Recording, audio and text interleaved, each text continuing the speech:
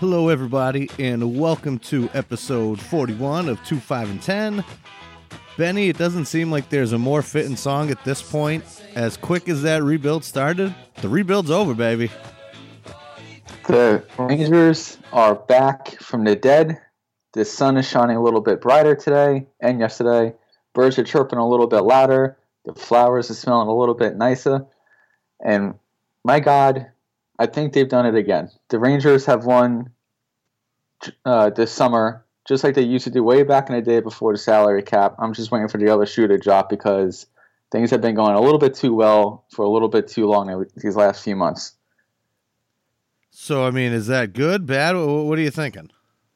I mean, it's fantastic. It's just I've been preconditioned as not even just a Rangers fan, but as mostly a New York sports fan to expect somebody to tear ACLs or die off the ice somehow and take all the good mojo with them. All right, well, one of those mojo things, I guess we'll jump right into it with you boys, is you land the big dog in the sea, get Artemi Panarin, but one thing is your current projected cap space at only $8 million, and you still got Brendan Lemieux, Pavel Buchnevich, and Jacob Trouba all as restricted free agents. That's going to be tough to fit everybody in there. I wouldn't even worry about that right now. First of all, Panarin, $81.5 million, $11.642 million cap hit for the next 7 years, slides right into the first line with Mika Zibanejad. Cap space, the Rangers will figure that out. They'll buy out Brendan Smith and save about $4 million on the cap there. I could see them definitely trading Pavel Buchnevich, or hopefully not, but Chris Kreider, since he has 1 year left on his deal before free agency. And there's always that Kevin Shattenkirk trade where they eat half his cap hit too. So I think they'll be able to fit everybody under the cap. I think pretty much right now they're done with free agency and acquiring any type of roster player through trades. If they do trade anybody, it's going to be for futures, either picks or prospects, just to clear out that cap space. Well, let's jump into that Panarin story. Everyone thought he was the worst kept secret in hockey and was going to Florida in the offseason. I mean, we believe that. I think everybody else around the league believed that, going to reunite with Coach Q. Hard to deny the South Beach weather. Come to free agency, Mike Commodore reports the day before that the Russians are indeed a package deal and both Bobrovsky and Panarin are going to Long Island. And then we see that Columbus is making an attempt. They were throwing 12 at him. I believe the Islanders were also throwing 12 at him, and then he ends up settling for 11.6 here with the Rangers. I was laughing because someone said he took a pay cut. I mean, when you're making 11.6 a year, I don't think that $400K you're really missing.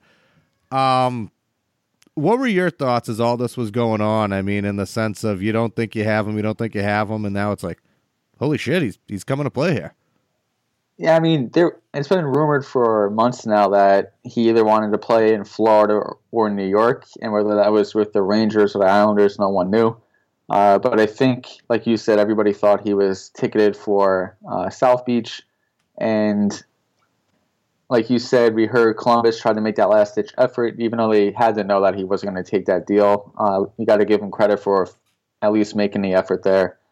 When July 1st rolls around and he turned that deal down, you didn't really hear much of anything with Panarin and the Rangers. You mostly heard Panarin to Florida, and then very early in the morning you heard that him and Varlamov were going to go to the Islanders. And then something happened. The Rangers traded Jimmy Vesey, cleared out his just under $3 million cap hit for a very minor return, just a 2021 third-round pick. And once that happened, I knew something was up, whether it was going to be him or they're going to be offer sheeting somebody. And then word came out that he left about $1.5 million per year on a table from the Islanders to sign with the Rangers. And at the press conference, when the Rangers introduced him, he said that if he was going to sign in New York, there was only one franchise that he was going to sign with. And boys, it was not in Brooklyn. The only other thing with it, too, is you hear the rumors, the back and forth. But to me, I mean, even if the Islanders were throwing him that money, that whole uncertainty part has to play a factor. Like, there's no way, like, I don't care how much money you're paying me. If I have to up and relocate every year, I'm not going to be happy. My family's not going to be happy. So on that end, I mean, obviously he made the right decision, whether he's going to live outside the city, in the city, whatever he's going to do. You hear the stories from Kevin Hayes as to how good of an organization the Rangers are, in the sense of how well they take care of you, where you don't even have to cook your own dinner because the chef has it ready for you at the practice facility. You take it home, you heat it up, you're good to go.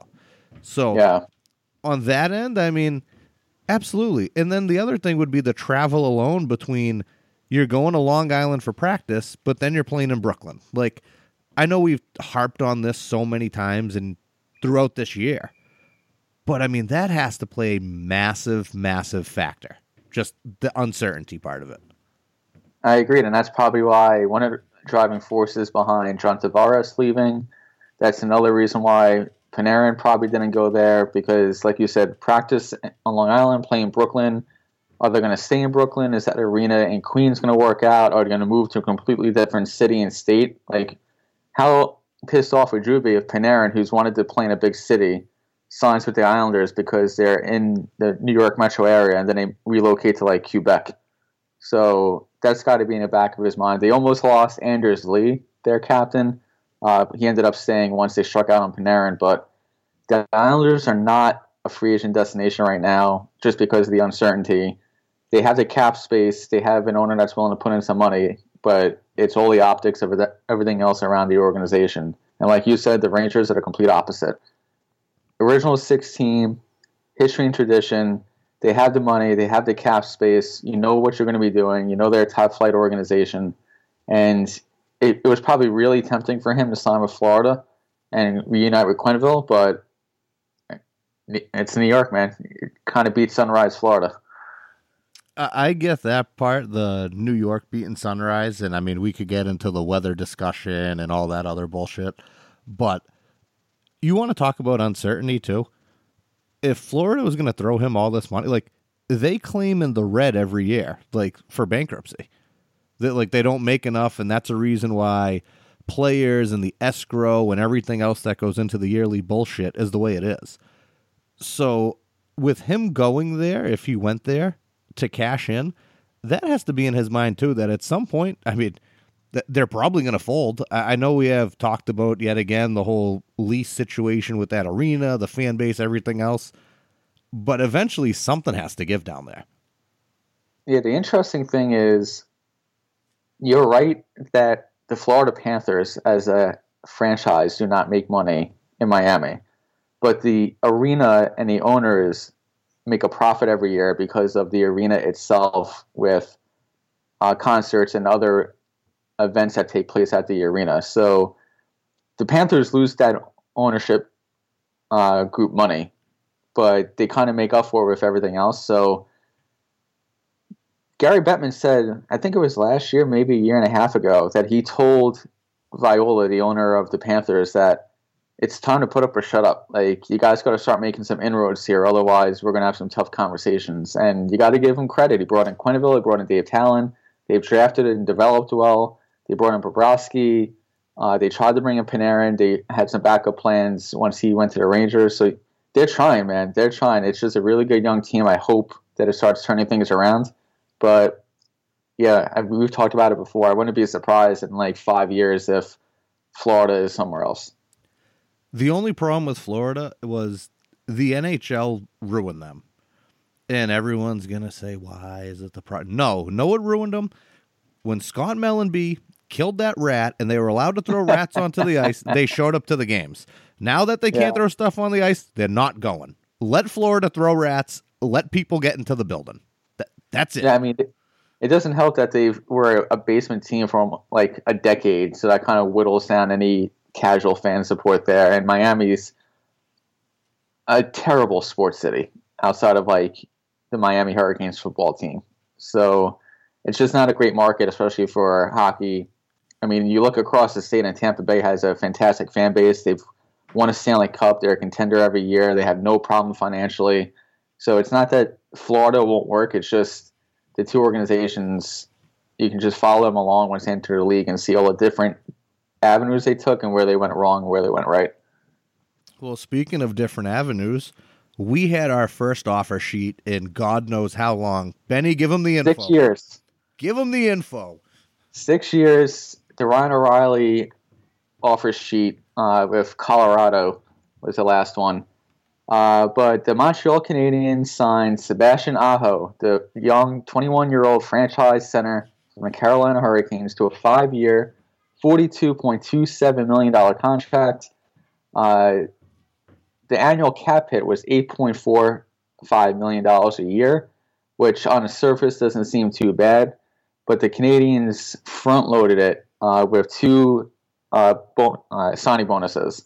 The first year, he was going to get an $11.3 million signing bonus and then a $9.87 million signing bonus in the second year. That was their way of forcing Carolina, which is not in strong financial situation here, to fork up $21 million in hard cash in 2 years. I'm curious about your thoughts on if you think they went high enough with the contract in terms of the cap hit, because it did come in a shade under the next tier of draft pick compensation. And also, if you're Carolina, does this create a friction between you and Aho? If you're with Carolina, I don't think there's any friction there. Just with, they matched it within a day. It wasn't like the Shea Weber or the Ryan O'Reilly where they waited a couple of days and weighed out their options. The next day they said, no, we match, game over your hours. The other end of it was, like you said, they came in just under that other cap. And I read an article on TSN as to how Montreal did the league a favor in that sense, because with them coming in lower on that end, I think people going after Marner kind of changed. So with that, I think that whole tier system, because it only would have been a first, second, and third as opposed to 4 firsts, that changes things. Going forward, I did hear another rumbling too that the owner in Carolina went bananas.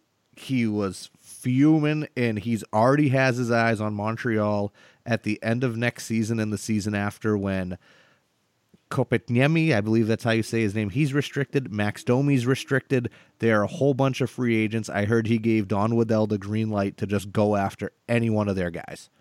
So whether he's going nuts or whatever it may be, what do they say? It's revenge is a best dish served cold. I mean, I don't know if he was just acting out of anger and frustration.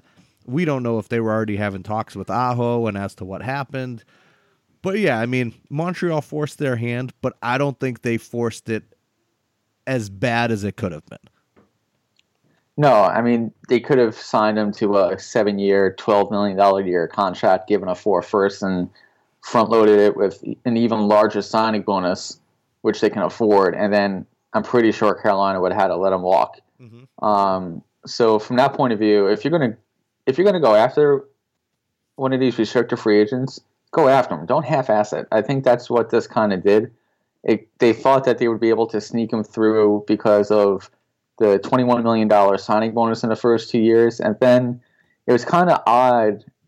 Bergevin and even Aho's agent kept talking about how much he wanted to play in Montreal, and he signed for a reason, and he wanted to join a young up-and-coming team, blah, blah, blah, which is like kind of a pot shot at Carolina, which is a young and up-and-coming team that made the conference final this past year.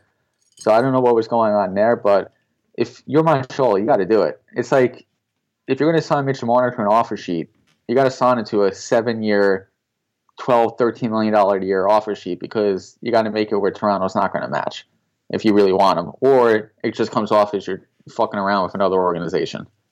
Yeah, I'm with you on that too, that they actually talked about it after. That seemed extremely strange to me, because even up until that point, he was still Carolina property for the 7 days.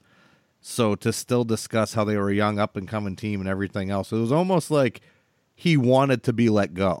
And Yeah. yet again, maybe that's ownership. We've heard a lot of things about how the ownership there, since they had the new group, has changed a little bit. We've heard rumblings. I mean, where would you rather play, Carolina or Montreal? You go to Montreal, you're a god. You go to Carolina. Like, I don't know. I mean, I got to be honest. I would rather play in Carolina. I do not want to deal with the horseshit that goes with playing in Montreal. Oh, like the mob? Yeah, I hear you. Yeah. The thing, like you touched on the response from Carolina. It's interesting because Don Otto, the GM, his response was, "Well, now I have the rest of my summer to myself because I don't have to worry about negotiating with Aho's camp on a contract extension because now it's already done." Even if Tom Durden, the owner of the Hurricanes, wanted to like go after Montreal, he lost, I think it was $70 million in his investment in the American Alliance Football League or whatever it was called. I don't know how much cash flow they have going there where he can just start front-loading deals to all these guys and keep his other young restricted free agents that are going to be coming up in the next few years. So it could be just out of frustration, but if he's going to start letting decisions be made out of emotion and not out of thought, they're going to screw themselves over.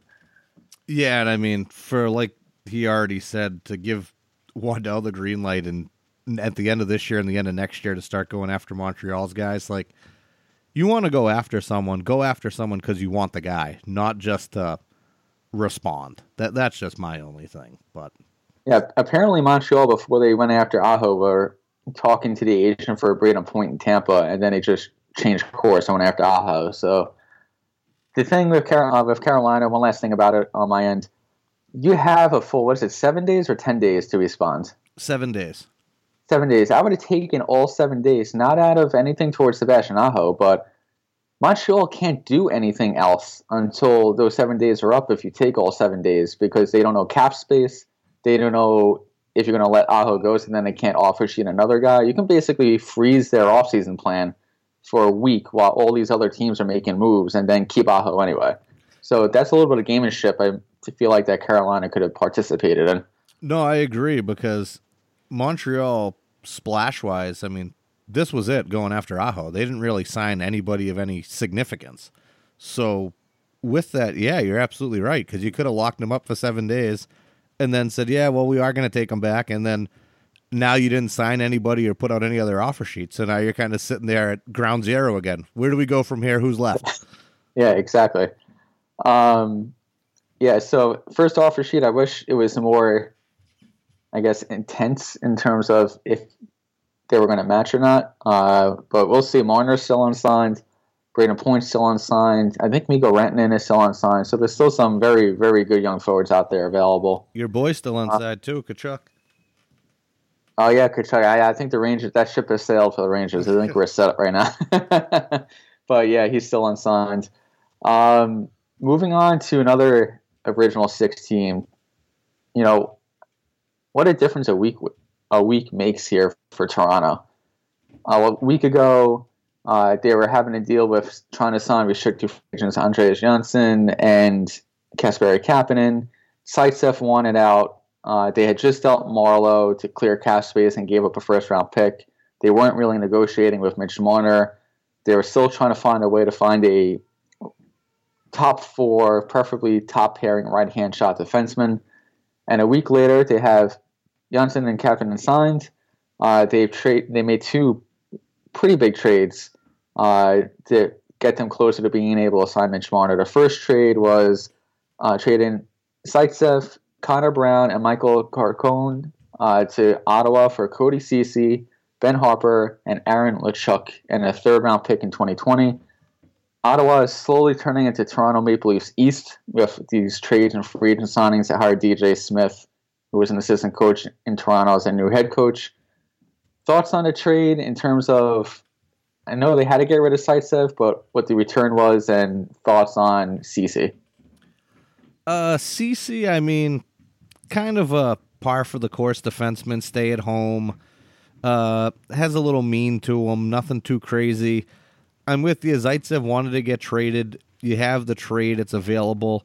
crazy to actually see these interdivision rivals conducting business. That usually never happens.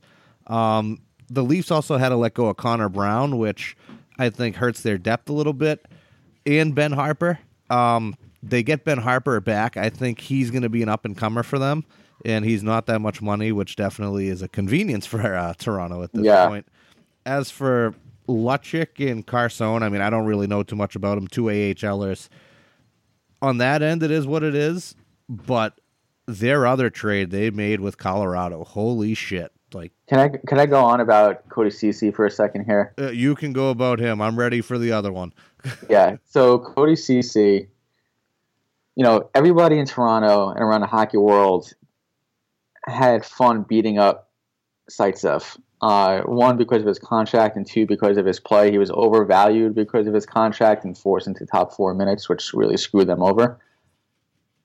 I didn't know it would be possible to downgrade from Zaitsev, which is what they did with Cody Ceci. Oh, yeah, I know he's 25. Mm-hmm. I know he's a big body, right-hand shot defenseman. He contributes some offense.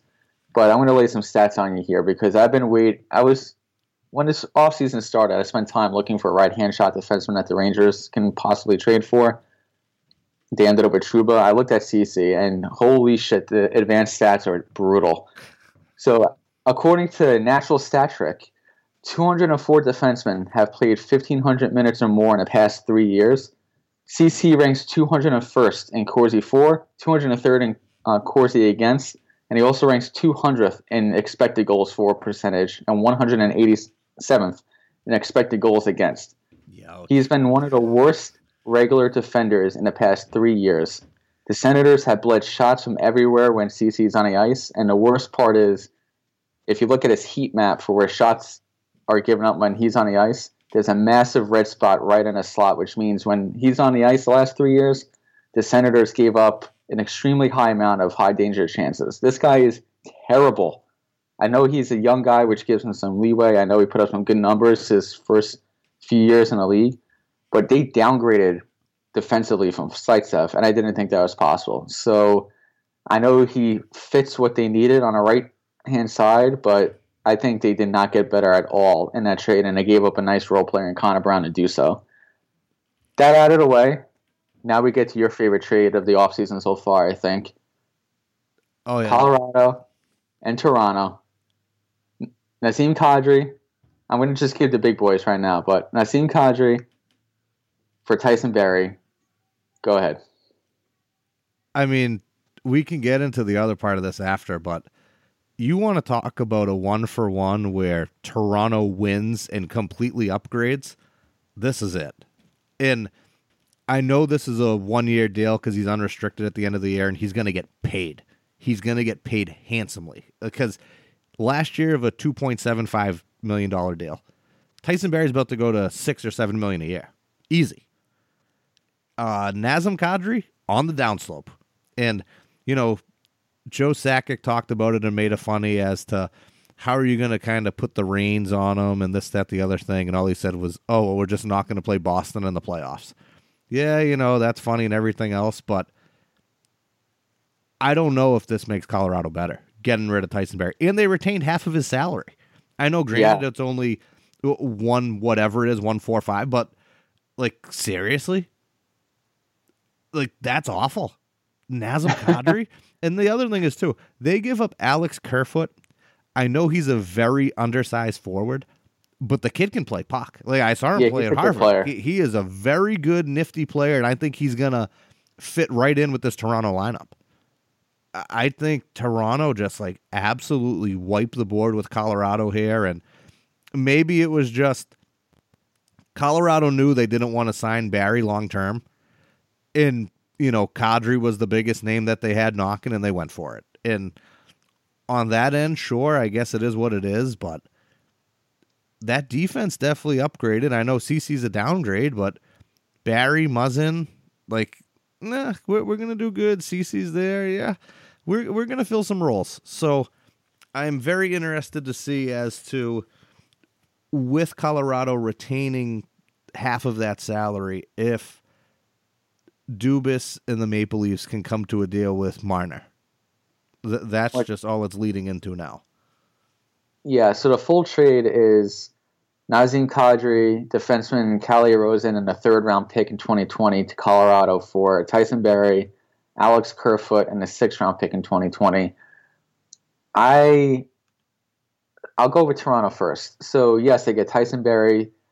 It's going to be interesting if they're going to try and fit him on the top pair with Morgan Rielly, two very similar players who aren't really known for the defensive chops, or they're going to try and force feed Ceci on that top pair, which would just be terrible, obviously.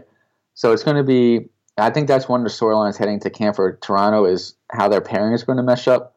Muzzin playing with either Ceci or Barrie is a very easy pair to go with, and then you have Harper and Dermott on a third pair potentially, which isn't that bad at all. They could afford to trade Kadri, one because they needed to remove his cap hit, but two because he's playing 3C in Toronto, and that's a luxury that they couldn't afford anymore. And I think you said he's on a down slope of his career. I think he's going to have a very good year in Colorado the next year or two. He's a 30-goal guy. He's going to get second-line minutes and major power play time in Colorado. He's going to be playing with better line mates than he was playing in Toronto with, because he usually ended up playing with Connor Brown and Zach Hyman. So we'll see there.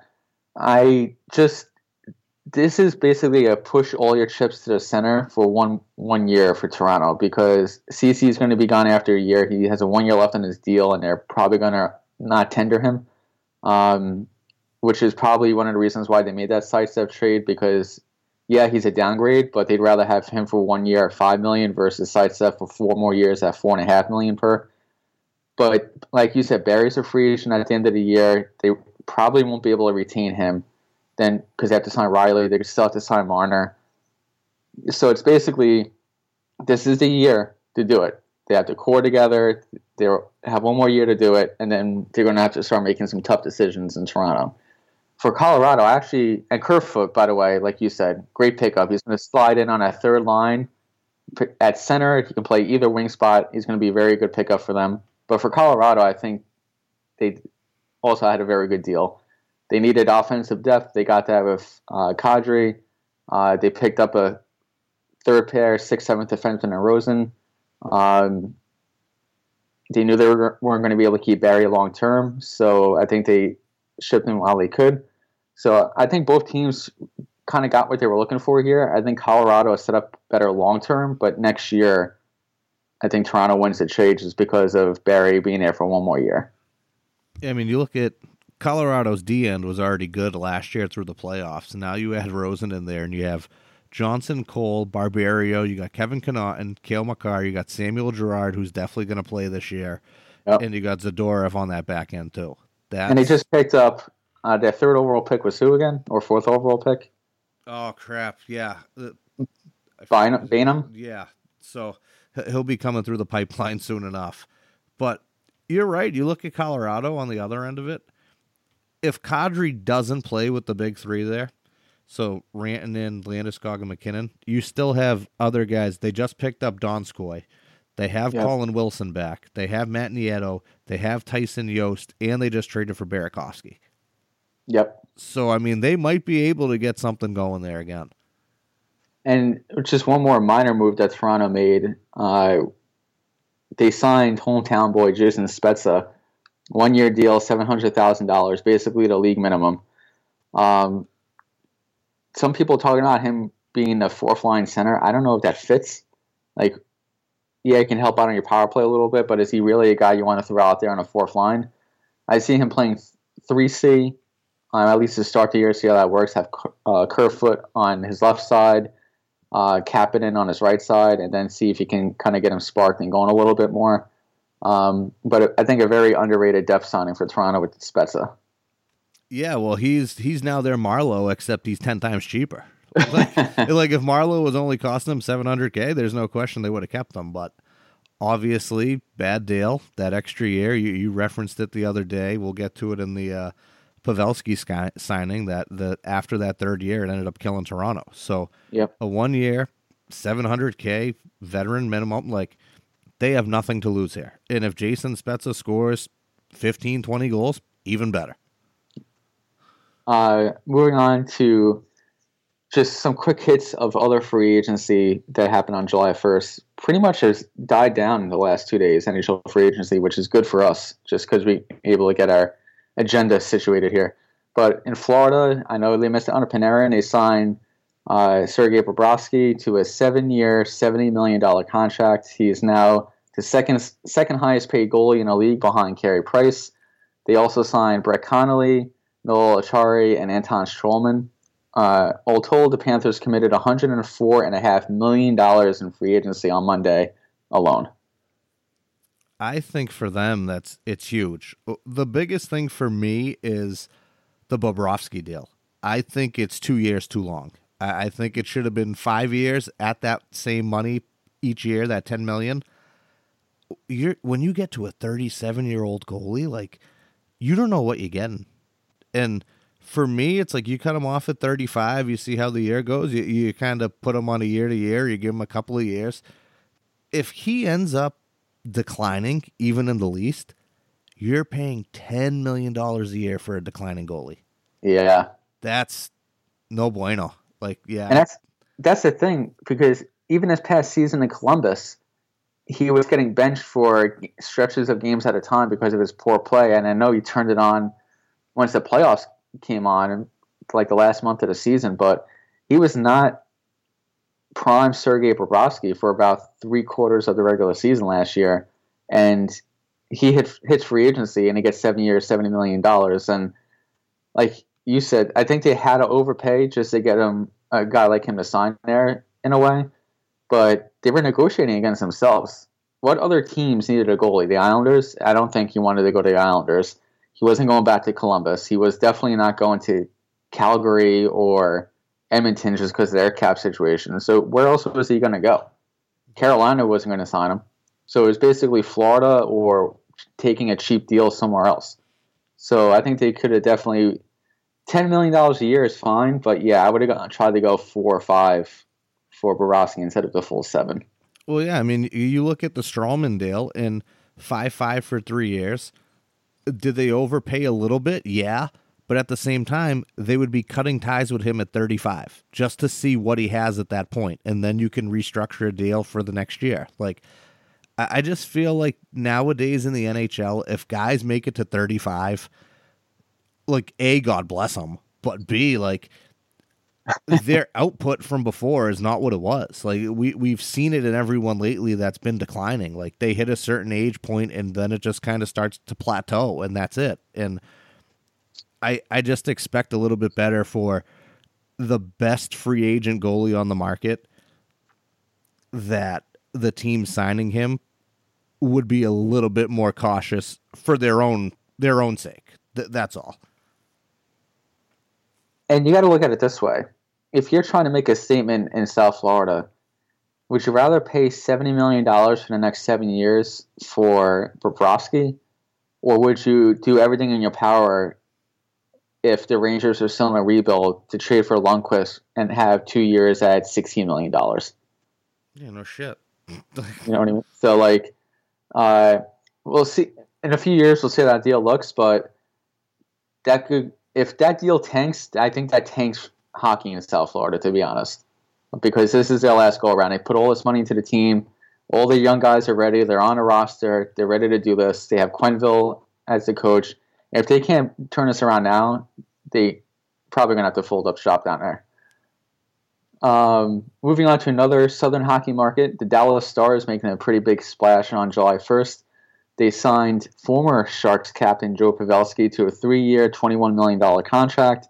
And then they also signed former Duck Corey Perry to a 1-year, $1 million contract that includes $1.75 million in bonuses, which is in addition to the $2 million that he will still get from the Anaheim Ducks because of his buyout. Great deal on both ends. I mean, I know you referenced the 3-year part of it for Pavelski on Facebook there. The only thing with me is Pavelski scored 40 goals last year. I do not see a rapid decline by any means. And now you throw him in with the likes of Jamie Benn, Tyler Seguin, Corey Perry, Radulov. Like, I think he's going to be fine.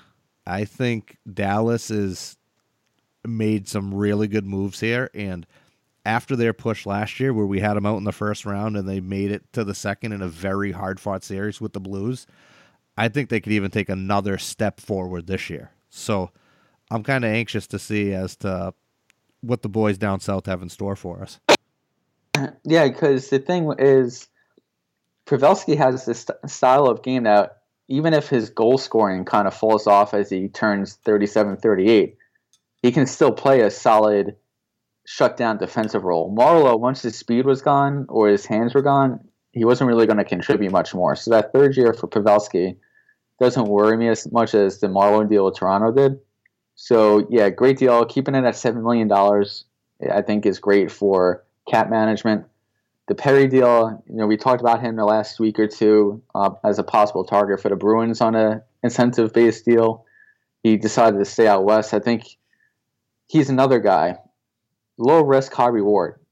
If he hasn't scored 20 goals in 4 years, just because of injuries and everything else, but if he comes in and he plays on Pavelski's wing and he pops in 15, 20 goals, you got a 20-goal score for, $2 million, $3 million?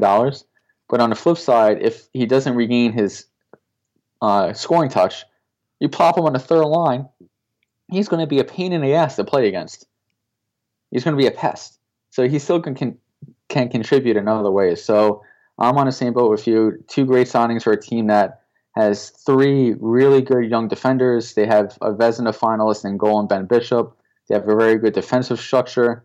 And now they add to their top line to provide some scoring depth behind them, which you saw how much they took off once they got Zuccarello to help their power play. So Dallas is on the up and up. Up and up and up.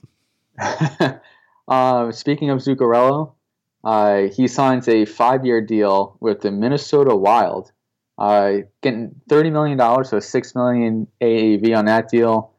I know he's former Rangers, my boy, the Norwegian Hobbit. He's a great player, great guy, but I don't know what Minnesota is doing in the sense of the deal with him and Ryan Hartman. I just don't know what direction they're going in. I think it's an overpay for the 5 years. I think it's an overpay for $6 million a year for a secondary scorer like Zuccarello. I thought at most he would get 4 years, maybe 5 at most, and like $4.75 to $5.5 million a year. So a little bit overpayment on both term and money for Zuccarello there. What do you think? No, I'm with you on that. I know there was a lot of interest in him, so if he followed the money and that was his leading cause, then, more power to him. But yeah, it's definitely a slight overpay, and the cast around him there, not really that good. You got Zach Parise, who's usually hurt for half a season anyways. You have Jason Zucker, you have Koivu, who's way past his prime. And then after that, Victor Rask, Eric Stahl, Marcus Foligno, you got the Hartman deal, that's Greenway a deal too. Greenway, he's a big body, but I don't know. Their D, I think, is fine, but their offense, even with this signing, still needs some severe work. It's just not good. I'll get into my thoughts on Minnesota. We're going to have a little winner-loser for the offseason so far in a little bit, but yeah, I have no idea what they're doing over there in Minnesota. Staying out west, you talked about Panarin going to Florida as the league's worst-kept secret. I think this was the worst-kept secret. Matt Duchene signs a deal with the Nashville Predators to become their second-line center. 7-year deal, $56 million, so an $8 million a year cap hit. The Predators have been after him for years now. They finally get their guy. Do you think that it's a good deal contract-wise, and what do you think the fit is? I mean, I will stay away from their bottom four, and I'll just give you their highest paid going down, and you tell me if it's a good fit. Ryan Johansson, $8 million. Matt Duchene, $8 million. Philip Forsberg for a steal at $6 million. Kyle Turris, $6 million. And mind you, they used to play together in Ottawa. Maybe they get some mojo back together. Just throwing some stuff out there. Michael Granlund, 5.75. Craig Smith, which is last year of his deal, probably an overpay. You got Arvidsson there at 4.25. Nick Bonino at 4.1. And then Kaye Yarncroke at $2 million.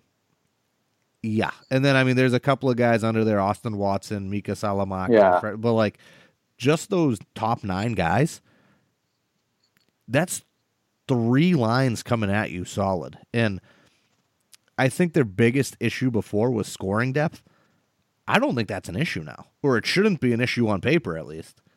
Like, I think they can be consistent here, and it's huge. Their D is still in core, even though they traded away Subban. Ellis, Yossi, Ekholm. They have Fabro coming up. They still have Matty Irwin. They still have Yannick Weber for depth on the back end for really short money. I like them. I know I'm biased. To Nashville, but I like them. Yeah, that basically ended up being PK Subban and, the side resources that they gave up in that trade with New Jersey to clear room for Matt Duchene. So they got Steve Santini, Jeremy Davies, 2 draft picks, and Matt Duchene for Subban and a couple of futures. The thing for me is Duchene, he played really well for Columbus. He had a nice year to start out with Ottawa. His whole game is built on chemistry of his line mates. And I know that sounds like a cliche when it comes to a sport like hockey, but if he doesn't have the right fit with his line mates, he's just not going to produce. And you mentioned that he played with Kyle Turris previously, but Turris has been such a disappointment in Nashville, and he has that cap hit. I don't know if they try and move him or push him to the wing and see if he can fit with Duchene. But that's 2 smaller kind of finesse guys in the same line playing your top 6. I don't know how that would work. I mean, they had to make the deal. I'm not bashing the deal at all. I'm just, for their sake, I hope they have the guys in the locker room that's going to be able to step in on his line and fit with him well. Well, we'll just throw out Matt Duchene at center, Philip Forsberg at left wing, and Michael Granlund on the right wing. I think that'll be pretty good. I think Granlund's going to have a big bounce back year, but we'll get to that later in the summer. Besides that, we have the goalie carousel that happens. Some head scratchers. I'll start off with Edmonton signing Mike Smith to a deal instead of going after a younger and better goaltender. I know they were cash strapped.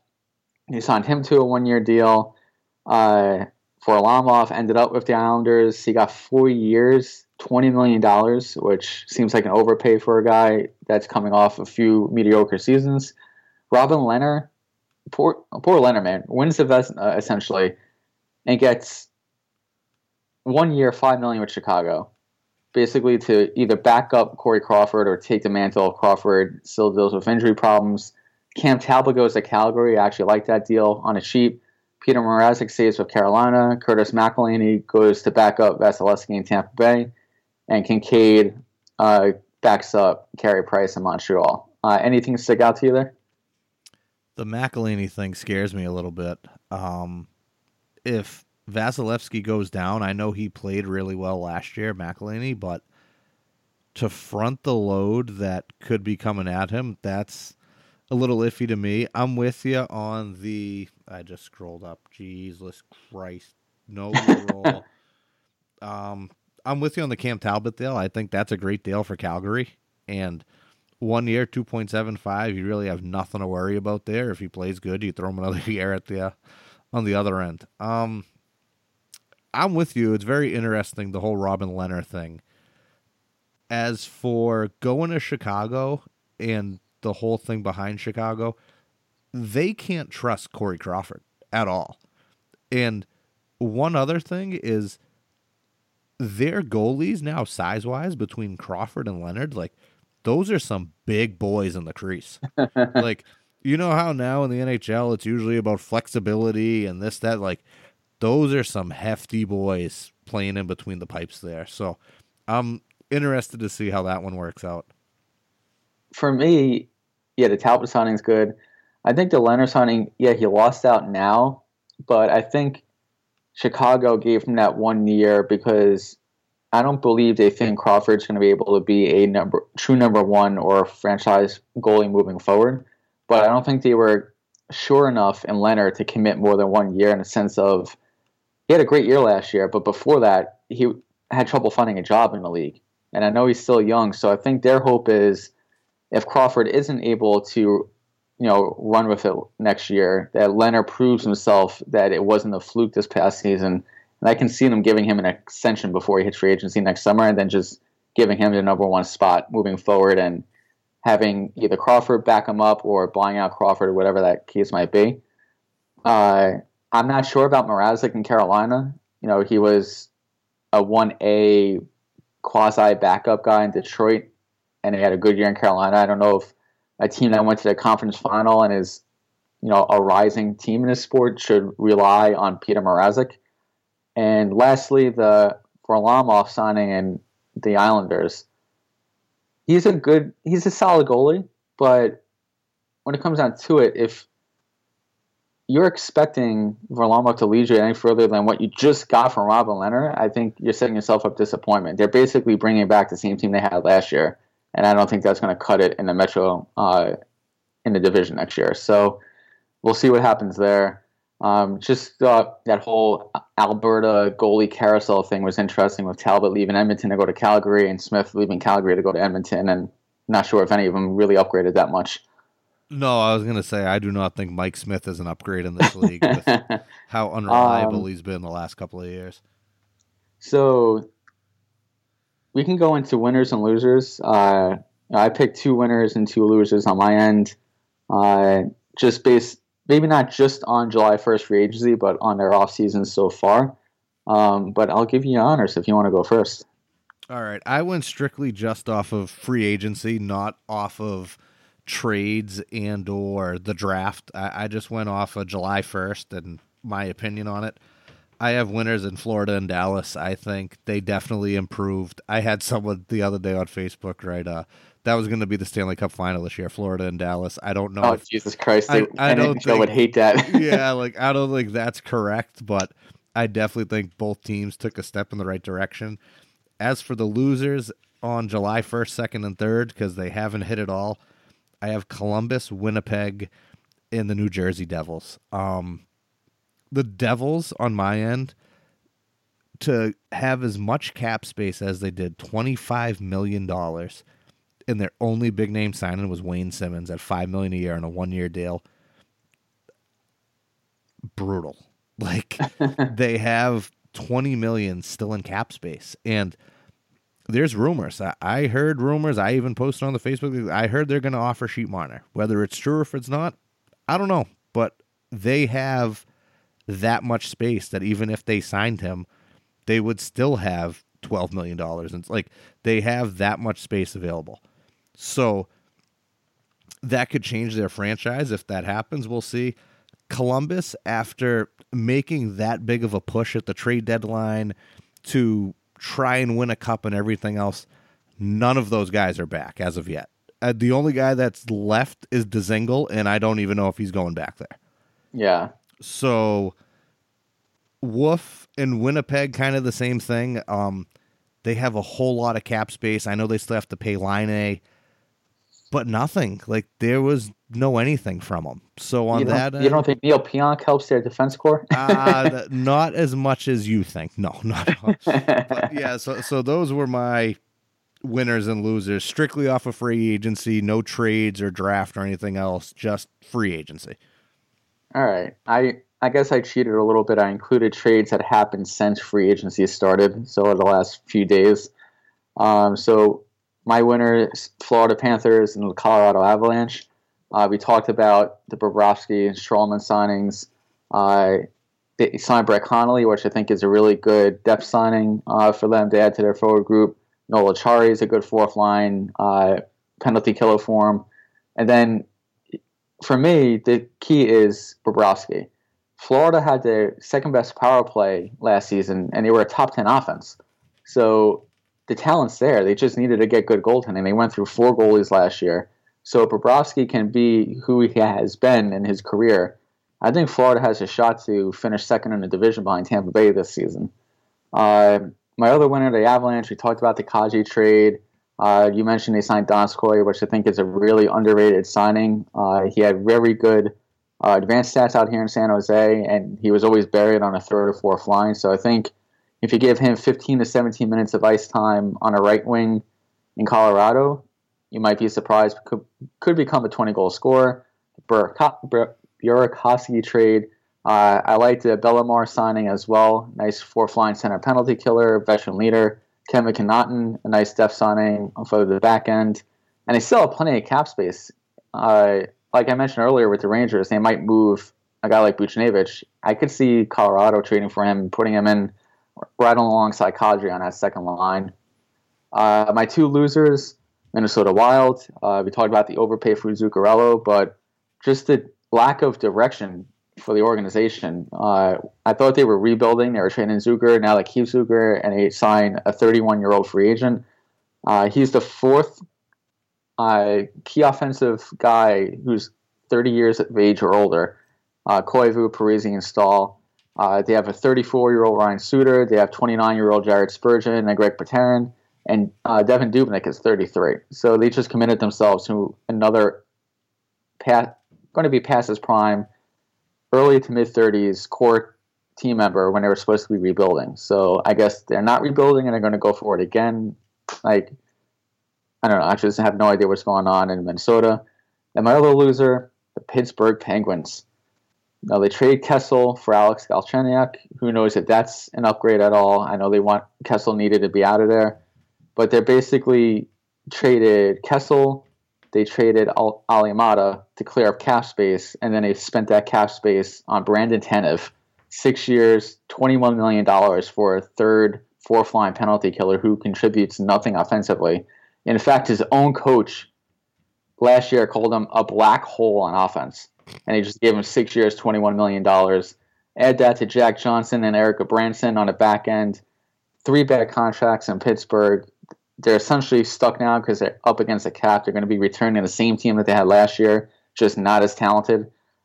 So, in a way, as a hockey fan, it's a shame because Rutherford, I don't know how he got elected to the Hall of Fame when he's still active, but he's essentially bogging down the rest of Crosby and Malkin's prime with bad contracts and overpayments. So, right now, Pittsburgh is my second loser of the offseason.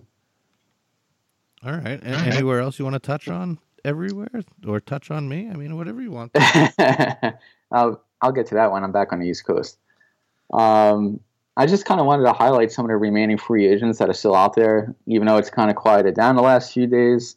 There are still a couple good depth guys that can help out teams out there. You have Marlowe, who's available. Thornton's going to be going back to San Jose if he plays at all. But Marcus Johansson, I can see him ending up in Columbus. Justin Williams apparently is close to re-signing with Carolina. Vanek is available. Valeri Nichushkin's available. Just bought out by Dallas. 24-year-old forward. Brian Boyle's out there. Dzingel, like we said, is out there. Michael Ferland is available. Derek Brassard. Yeah, Patrick Maroon, which apparently is not returning to St. Louis, which kind of surprised me there. So some pretty good, solid role players available up front. And on the back end, it's slim pickings, but you have names out there. You have Ben Lovejoy, Jake Gardner, who his market's collapsed. Yeah, Mark Mathot, Dion Phaneuf, Nicholas Kronwall. These are all names that were more relevant in NHL 2008. But the whole Gardner situation, if I'm him, I want to go to a market that's not going to be breathing down my fucking neck like it was in Toronto, but I don't want to go to a shit organization. So I don't know where his fit is at this point. And just a couple of really depth D guys, just household names, NHL. Derek Englund, Adam McQuaid, Dan Girardi. So if you're looking to just fill some roles with experience, they're there. They're available. Man, Girardi, the fucking snowman. I had to throw him in there for you.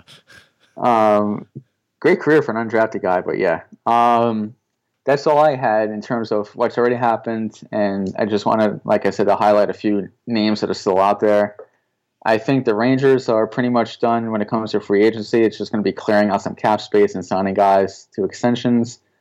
I don't know if you have any thoughts on the Brett Ritchie signing with the Bruins. I mean, the only thing for me is I don't know if Don Sweeney kind of fell into the dark hole that is the big bad Bruins, and you give Brett, I mean, it's a 1 year $1 million sign. I'm not worried about it. That's minimal money. The only thing for me is when you fall into the trap of we don't hit enough, or we don't do this, we don't do that. So, you sign one guy who I believe he only had 3 goals last year. Like, he can't really produce. I don't know if you want him to go be that fourth line guy now that Achari's gone, just a bigger body and can jump in on a forecheck. If that's what you're looking for, then you got your guy. But if you're looking for anything more out of Brett Ritchie, like, you're out of your fucking mind. He's been a great I think it was Joe AHL Haggerty guy. on Twitter highlighted that every July 1st, Sweeney signs a fourth-line big-bodied forward that doesn't score offensively. Last year was Nordstrom. The year before that, I think it was Butler or some guy like that. But every July 1st, apparently, he finds his one depth guy that he wants to bring on. And I'm okay with that. If you need one to fill a role because he's cheap and he's big, have at it. But, like, I know where our money is going. Everyone knows we have to re-sign Carlo. We have to re-sign McAvoy. We even have to re-sign Danton Heinen for whatever reason, even though that'll put us in. But, like, yeah, it is what it is. I think everyone knew we weren't going to make a splash in free agency just with all the other moves we have to make. But we'll see how the big fella plays out. Last week I wanted to bring back Today in NHL History, but I made an on-the-fly decision not to, just because it was about the Blackhawks beating the Bruins in the Stanley Cup final, and I felt it was a little too soon with my 2 very good Bruins friends to bring it up. But I'm ready to go this week if you don't have anything else to add. Miss you, man. All right, so today in NHL history for July 3rd, in 2006, Steve Yzerman announces his retirement after 22 seasons with the Detroit Red Wings. The Red Wings selected Yzerman with the 4th pick in the 1983 NHL draft and named him captain 3 years later. In 1970, Teemu Selanne was born in Helsinki, Finland.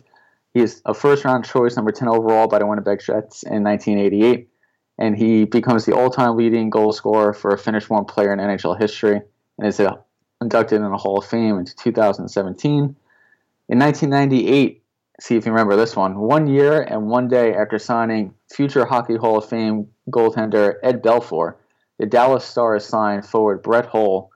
Though the 33-year-old isn't the same offensive force, he scores 32 goals in his first season with the Stars, and they go on to win the Stanley Cup on his contested overtime goal in Game 6 against Buffalo.